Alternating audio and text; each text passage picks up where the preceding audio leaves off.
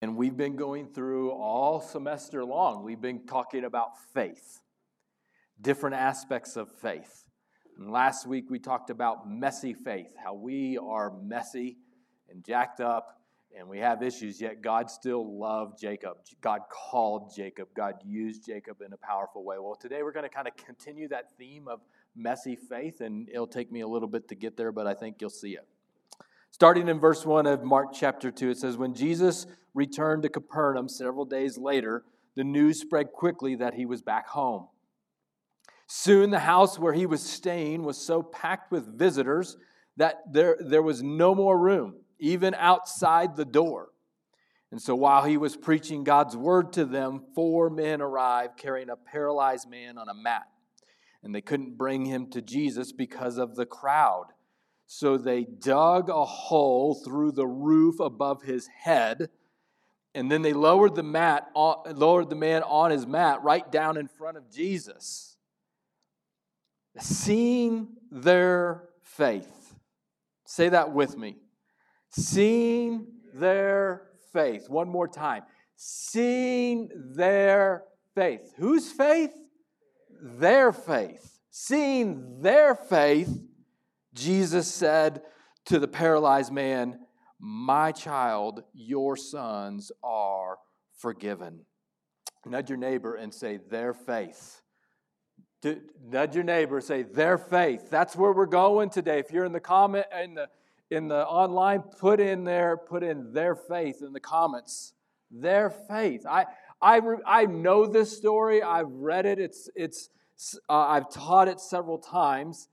But what always stands out to me, it almost seems like theologically incorrect here, but Jesus, seeing their faith, looks at the man and says, "Your sins are forgiven." There's something happening here. This man's greatest healing, his moment of salvation, as well as a miraculous physical healing, his friends played a huge role in that. And I want to unpack this a little bit today. There were some difference makers in the room. And I asked people, hey, who were some difference makers in your life? Who were some people that you admire that helped shape your faith and they impacted you? And for some of you, maybe it was a family member. For some of you, maybe it was a mentor. By just a random question, how many of you gave your life to Jesus at an age younger than 18?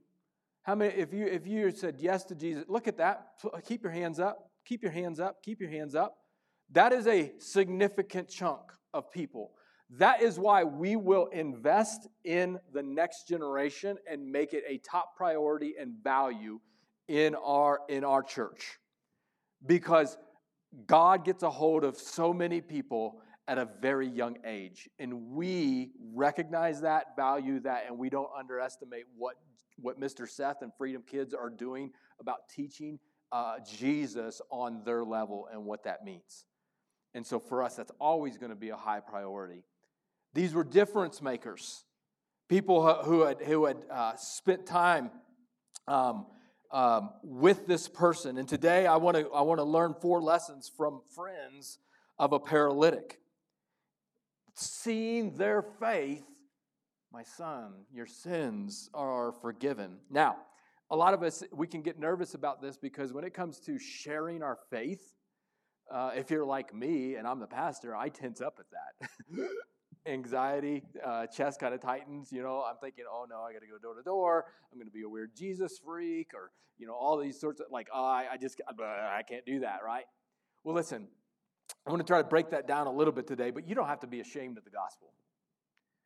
You don't have to be ashamed about Jesus and the gospel. Just think about this, okay? Just think about our world right now. Think about some of the crazy stuff your friends are doing or that you've done, or watch the news our world is jacked up and crazy, okay? So you do not have to be ashamed of Jesus and the gospel and how beautiful it is. Because people are doing some crazy stuff, trying to find happiness or pleasure or peace or anything, and they're coming up empty, and our world is very dark, just Just look. So you don't have to be ashamed of the gospel. At the same time, you are already an evangelist. You're an evangelist for something. Brad, who I'm getting to know through a group, I'm going to pick on you a little bit, but you love guns. You love hunting. You are an evangelist for guns and hunting. Why? Because you love it.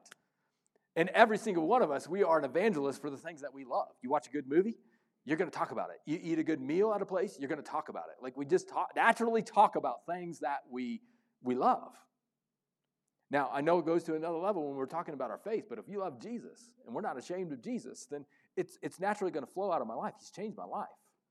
I never forget that Jesus has changed my life. I remember where the direction I was headed. I remember the disaster that I was until I met Jesus. I'll be talking about that till the rest of my life. If you love Jesus and you're just naturally open, like the conversations will come. Jesus will put them in your lap. At the same time, friends of a paralytic, like you know people, and this is where I want you to kind of think about for the rest of this sermon, just in your mind, who is someone that I know that is hurting? Who is someone that I know in my life that is overwhelmed? Who is someone that I know in my life that is lonely? Because it's going to be through our hurts that bring us closer to Jesus a lot of the time. This gentleman was a paralytic. His symptoms were the reason that brought him closer to Jesus on that day and ultimately got him the healing. So I want us on the lookout for those people to say, hey, who are the people in my life who might need Jesus, who are hurting, who are lonely, who are outcast, who are overwhelmed, that God might call me to be a light to them, to be a friend to them, and bring them a little bit closer to Jesus. See, Jesus said, you are a light to the world, so let your light shine. And over the course of this next week, I believe, and even the course of the next few weeks and months, like you can let your light shine and make a difference in someone's life. Like you do not know what hangs in the balance of an invite next week. I know we all got our cards. You don't know what hangs in the balance. It could be eternity for somebody. And I know we're worried about risking a friendship. They might say no, and that's okay. But I'm asking, would you just let God kind of guide you on these things, on who to invite, and let God do His thing? You can be a light to the world. You can let your light shine, and it makes a difference. Or as like Lynette said, you can just, nope, you don't have to. Lights out. Candle's not burning anymore. We're done. And we can make that choice too. I want us as Freedom Church, I want us to be a difference maker. I want us to be ones that have our eyes open and looking out into our world and listening to God as He kind of directs us and say, hey, there's a chance for an invite. There's an open door. I'm not going to, here's a thing, unless God tells me to. If someone who I'm talking to or wanting to invite to Easter is giving me a closed door, and it is like double closed, triple locked, the whole deal, like, okay, I'm not going to go kicking down a locked door, all right? But in most cases, I'm going to look for those open doors. Now, let's go back. Let's go back to these guys here, these difference makers. 4 lessons from friends of a paralytic. First, they recognize their friend's need for Jesus. All right, Jesus was the only solution for these guys. And I know that's easy for us to say, like, Jesus is the one. He's the solution. But we can get so sidetracked on all the other things. And I'm for all the other things. But counseling. Sometimes it's medication. I need to see a doctor. Sometimes it can be a whole variety of things. Yoga or meditation or exercise, eating better, nutrition. But at the end of the day, anything physical deals with a spiritual thing underneath it. And so Jesus has got to be a part of the equation. And they knew, like without Jesus, he could get healed. Somehow, some miraculous way, he physically gets healed, but at the end of the day and at the end of eternity, he still needs Jesus. And they recognized that the only solution here was Jesus, and that's who they were going to bring him to. And for you and I, whatever it is you are searching for in life, whatever it is you are hungering for in life, at the end of the day, that void, that God-shaped hole in your life that never seems to get filled when you're filling it with other things, and it's never enough, ultimately, that's a good thing. God's saying, yeah, nothing else was meant to fill that except for me. You're going to be chasing. You're going to be left hungry. You're going to be desperate. You're going to be not full until God shows up in the picture. Like no one else is coming. There's no other Savior that's coming. We're not still, where's the Messiah? When's he going to make it? We need a Savior. He already came. He did all the work. He's the one. He's the one. These friends got that. Lesson number one. They knew their friend's ultimate need was Jesus. Second thing we can learn, it took a community. All right, if you want to write this down or put it in the comments. It took a community working together to bring them to Jesus. It says, while he was preaching, 4 men arrived carrying a paralyzed man at a mat. I love this because it took more than one. Now, I'm sure there's cases where it's just one-on-one and boom. But typically, if I learned about your story, typically, it took a community. It took this person, it took that message, it took this person and your family member and all of those things kind of working together and connecting things. And maybe they didn't know one another, but God was using a community together. I used to work in youth ministry, working with teenagers for 10 plus years. And I love working with teenagers. Teenagers, I love hearing your story. And I know that like God can use you now in a powerful way if you will let him. Teenagers are great leaders in our community. They're great leaders in a church when you see a teenager catch fire for Jesus and start leading the way. But I know, being a youth pastor, it takes a community working with teenagers and working with families to see them grow in their relationship with Jesus. Like, what didn't work was when a parent would drop off a kid at youth group and say, fix my kid. That ain't going to work. All right? We as a ministry, and Seth does this too, same deal. We want to partner with parents. We are on a team. And there will be times as parents, and this is hard because it's going to happen to me, where teenagers, they don't want to talk to you, mom and dad. Duh. Like we all know that. But they'll talk to the youth person, they'll talk to the youth volunteer who has invested in them and cared for them and who they trust, and they need to talk about some things in a healthy way and get it out and get some wisdom and insight. And you want that person on your team. You want that community on your team, because if they're hurting, and adults, you too, if you are hurting in your life, you will medicate your pain. When you are hurting, you will medicate, and you will medicate in either healthy ways or destructive ways. And I want teenagers and adults medicating in healthy ways. What do I mean by that? One of the healthiest ways to deal with your hurt and pain and your struggles, talk about it. Find a safe place to be real, be authentic, and talk about your hurts, habits, and hang-ups. Hello, Celebrate Recovery, right here. Thursday nights. Talk about it. So, these guys worked together as a community. They recognized their friends for Jesus. Number 3, they cared enough to get involved. They cared enough about their friend to get involved. They knew Jesus was there. This was our opportunity, and they cared enough to get involved. Now, the tough, blunt question that to be asked is, do you care? Do you care enough about your friends to get involved? Do you care enough about your coworkers to get involved? Jesus was there. The crowds showed up. He's teaching, maybe doing some healing. I don't know. But because there was so many crowds, they couldn't get in the room. So imagine you have your friend that you're trying to get to Jesus. He's there, and this is the view that you get from everyone else. Their backside. And no one's moving. I think this is a great picture of the church and where we get this messed up.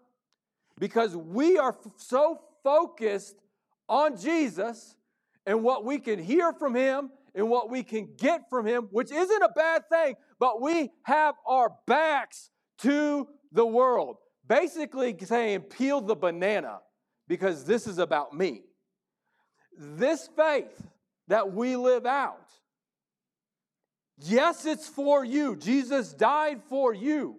But your purpose in life that God gives you is always going to be about other people and being a light to them. Not making it difficult for people to get to Jesus. We want people to get to Jesus. But they were not allowed through because of the crowd.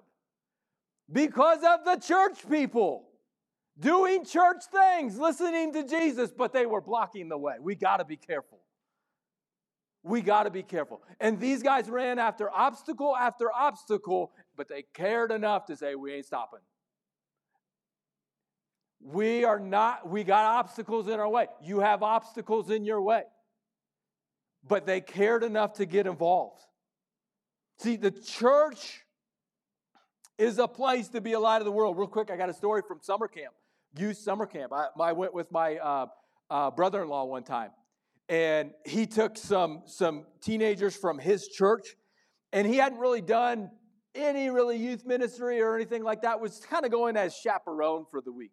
But you spend a week with teenagers, and you spend a week playing games and doing activities, but then he got to know them. He got to hear some of their stories and hear some of the hurts and habits and hang-ups that he didn't know about. And all of a sudden, it went from chaperone mode to that weekend, he became their youth pastor. They went home and talked to their pastor and said, we need a group for teenagers. And we are willing, we care enough. Now, we see the issue, we understand the hurt, and we are willing to try to figure this thing out. He cared enough to get involved in their life and make it happen. How do we do this? It's real simple. It's relationships. And let me give you 3 things. If you're like, how do I make relationships? This is good for Los Alamos, but this is real simple. All right. 1, develop friendships. All right. Not projects. Okay. This is a key distinction. People are not projects. I'm talking about inviting people next week to Easter, serving people. They are people, human beings who God loves. They are not projects. Our shirts say, love Los Alamos. We love people. We just love them and let God do His thing. All right? So just genuinely love people. We're not trying to fix them. We are sowing seed, as Jesus told us so. He said one time a farmer went out to sow some seed. So you are just scattering relational seed, hoping that, you know what? If I scatter enough seed, I will reap a harvest of relationship. I will reap a harvest of friendship. I need a friend. I need relationships. Scatter seed. Not all the seed will produce, but one of them will hit. One of them will produce harvest. And that's what you're looking for. So develop friendships, lots of them, and see where God leads in that. Second thing, if you want to go a little bit deeper, discover stories. Just like my brother-in-law. He started to hear their stories. Their symptoms brought them closer to Jesus. His symptom, his paralyzed legs, brought him closer to Jesus. So 90% of discovering stories is just listening and paying attention. We are so focused on ourselves, but if we will flip the relational model, it's just listening, hearing, being observant of what is going on in people's lives. And you're going to start hearing stories. You're going to start hearing when people are hurting or they're overwhelmed or they're stressed or alone. And that's an opportunity to sow some seed. See, the crowd had their back. It's so easy, instead of listening, it's so easy to say, this is about me. This is me and Jesus. I need to hear Jesus. Me and Jesus. It's so easy to look back and see the paralyzed man and say, well, he must have done something wrong. I mean, if he wants to get to Jesus, like, sorry, dude, you're out of luck. Maybe his parents did something to cause him like that. We're easy to criticize. Look at other people, and here's your hurt. Oh, well, here's why you're doing that. If you were a better parent, then you wouldn't be in this situation. Well, and we may not say those things, but come on now, we're thinking those things.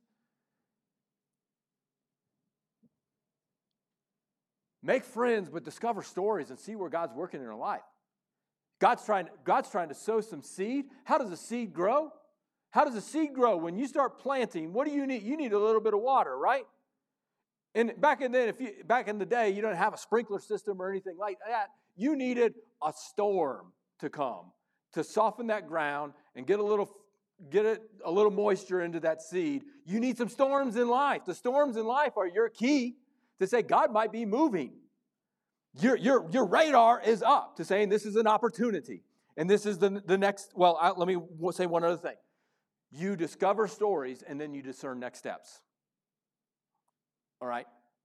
What do we need to do here? And I'm not trying to diagnose anyone or anything like that. But let's just talk like who in here hates small talk? Anybody? Yeah. I don't do small talk. I don't like small talk. And I get that. If that's your personality, I understand that. But some of us, we do like small talk. Let me explain this a little bit. Small talk, which we hate, like, I just want to, this is meaningless. Like, I don't do this. And I get it. But sometimes a lot of us, we need to get warmed up a little bit. I don't know you. I'm not ready to jump in here. I'm not sure I could trust you. Small talk can lead to big talk. Sorry. Small talk can lead to real talk. Real talk can lead to big talk. Sometimes I just need a surface level conversation. Just to get my personality going and just talking. Which then can lead to something down the road or a few minutes later to like, oh, well, that hit something that, you know what, here's some real talk starting to come. Now that some real talk is starting to happen and I'm vulnerable and you're sharing some vulnerabilities and I'm sharing some vulnerabilities, all of a sudden now we're starting to get into big guy talk. Like, you know what, here's the next step, man. This is how God changed my life. Now we're talking God and some things. But it took some small talk to get me here. So not all small talk is bad. You just got to understand that sometimes in order to discern next steps, we got to get through some of this surface level stuff. God could be moving in those things. So these guys, they develop friendships, discover stories, and then they discern the next steps for their friend. At some point, they got to know their friend. They got to see this guy's really struggling. Then they heard that Jesus is here, and they said, you know what, we're going to go do something about it. And they were determined to overcome any obstacle in their life. They could not bring them because of the crowd. They couldn't get them to Jesus. So they dug a hole through the roof above his head. Then they lowered the man on the mat right down in front of Jesus. This is messy faith. Jesus is looking for some high-risk takers who are willing to get their hands dirty. Can you imagine this playing out, these guys? We can't get there. I got an idea. It's crazy, but I think if we can get on the roof. Okay, what? We can dig a hole out. Bob, are you kidding me, man? Like, he's teaching right now. No, he's going to kill us. You got all the religious leaders are right down there. Like, no, this is a terrible idea. No, it's our only hope. It's our only chance. This is all we got. All right. And then they start getting their hands dirty, and they took a huge risk. Jesus looks at these guys. He sees them. Like, can you imagine? Like, he's looking up like, this is a terrible, like, if any of you did that right now, I'd be like, what the heck is going on? Like, let's get out of here. And he says, this is beautiful. I got some people who have some hungry, dirty faith. Like, they are not messing around here.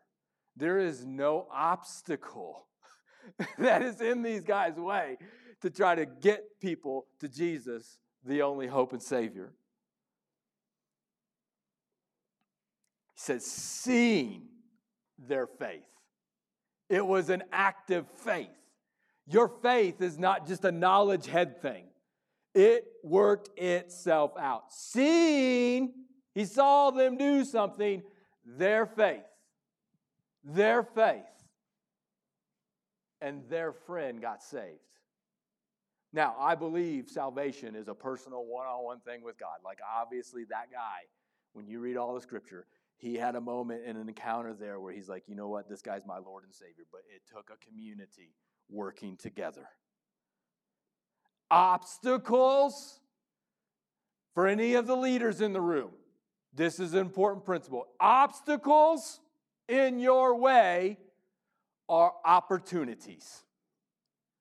The obstacle, the roof, the crowd. Oh no, we can't get to Jesus. Jesus saw them work through the obstacles and said that was an opportunity to display faith. I like that. The obstacles you are facing right now, the thing that you would say, I wish Jesus would just remove that from my life. I don't want that. I wish he would just part the Red Sea and make things happen. And he's saying, no, I'm trying to give you an opportunity to display your faith. And somebody else needs to see that. Somebody else is going to see your faith, and it's going to become their faith. And so he wants sometimes to orchestrate those things in your life that you want to get rid of. It says, no, I want to see my son and my daughter scatter some seed, build some relationships, discover stories, share their faith, shine bright, and we'll see a great harvest coming on the other side. He's looking for some faith-filled risk takers. So let's close out today. I want to read the scripture. As we close out this morning. Go ahead and stand up. Let's go ahead and stand up. This man gets healed. And I don't know who God's placed on your heart. I'm still praying that he puts somebody on your heart who you need to go and reach out to. Jesus isn't done yet.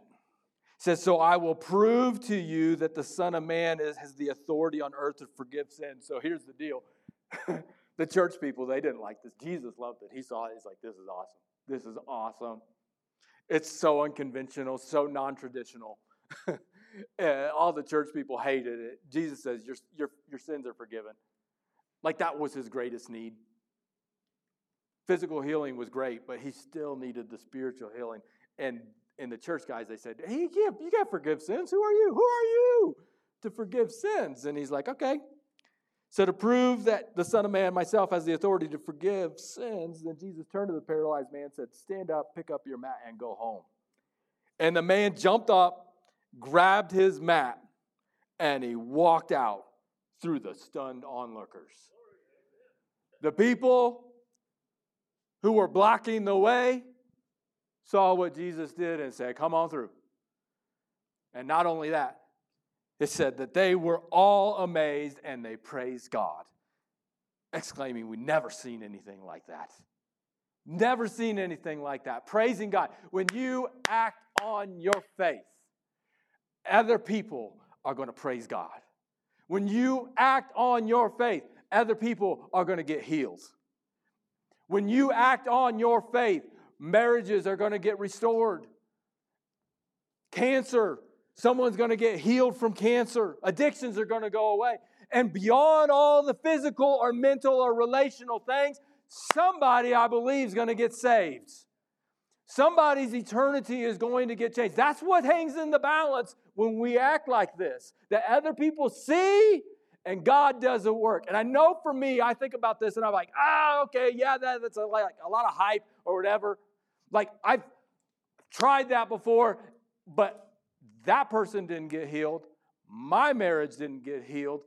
This didn't happen. Like, happened for them, great, but I don't really believe. I want a church that still is expectant that even though that didn't happen, God still can make it happen for somebody else. And that's what I'm not giving up on. That because Jesus rose from the grave, there is always hope. And there is always a chance that that person might get saved. And I'm not going to give up on them. I'm not giving up hope for them. I'm not giving up hope on that relationship. God may not have done it for them, but I know He can for someone else, and I'm going to go expectant. So my challenge here today, church family, let's be an expectant church. Let's expect God to speak next week. Let's expect God to speak this week. Let's expect God to move in our lives tomorrow. Let's expect God to save someone's life next week. Let's act as if God is the only one. And we will do anything and everything we can. We will see the obstacles as opportunities, and we will move forward in our faith and get a little dirty with our hands. Not play it so comfortable, not play it so safe, not turn our backs when God's trying to get people in through the door to Him. Let's pray together. Thank you again for taking the time to listen to the podcast this week. I hope you felt inspired to take your next step of faith with Jesus. Just a couple next steps that you can take coming out of this. One, rate and review the podcast. That really does get the message out to other people faster, as well as click subscribe to make sure you get the latest content as it rolls out each week. And finally, if you want to partner with us financially, head on over to our website, click the word give. That's going to get the message out through our ministries further and faster. Have a wonderful week. God bless.